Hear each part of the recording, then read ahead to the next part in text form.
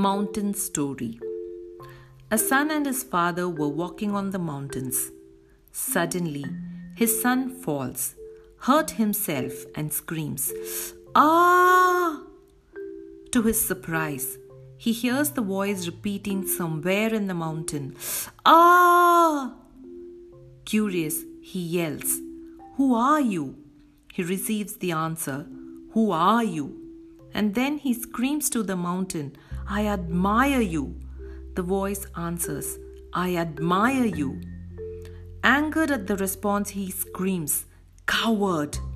He receives the answer, "Coward." He looks to his father and asks, "What's going on?" The father smiles and says, "My son, pay attention." Again the man screams, "You are a champion." The voice answers, "You are a champion." The boy is surprised but does not understand.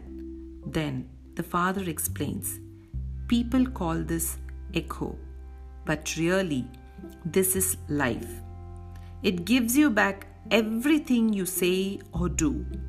Our life is simply a reflection of our actions. If you want more love in the world, create more love in your heart. If you want more competence in your team, improve your competence. This relationship applies to everything in all aspects of life. Life will give you back everything you have given to it.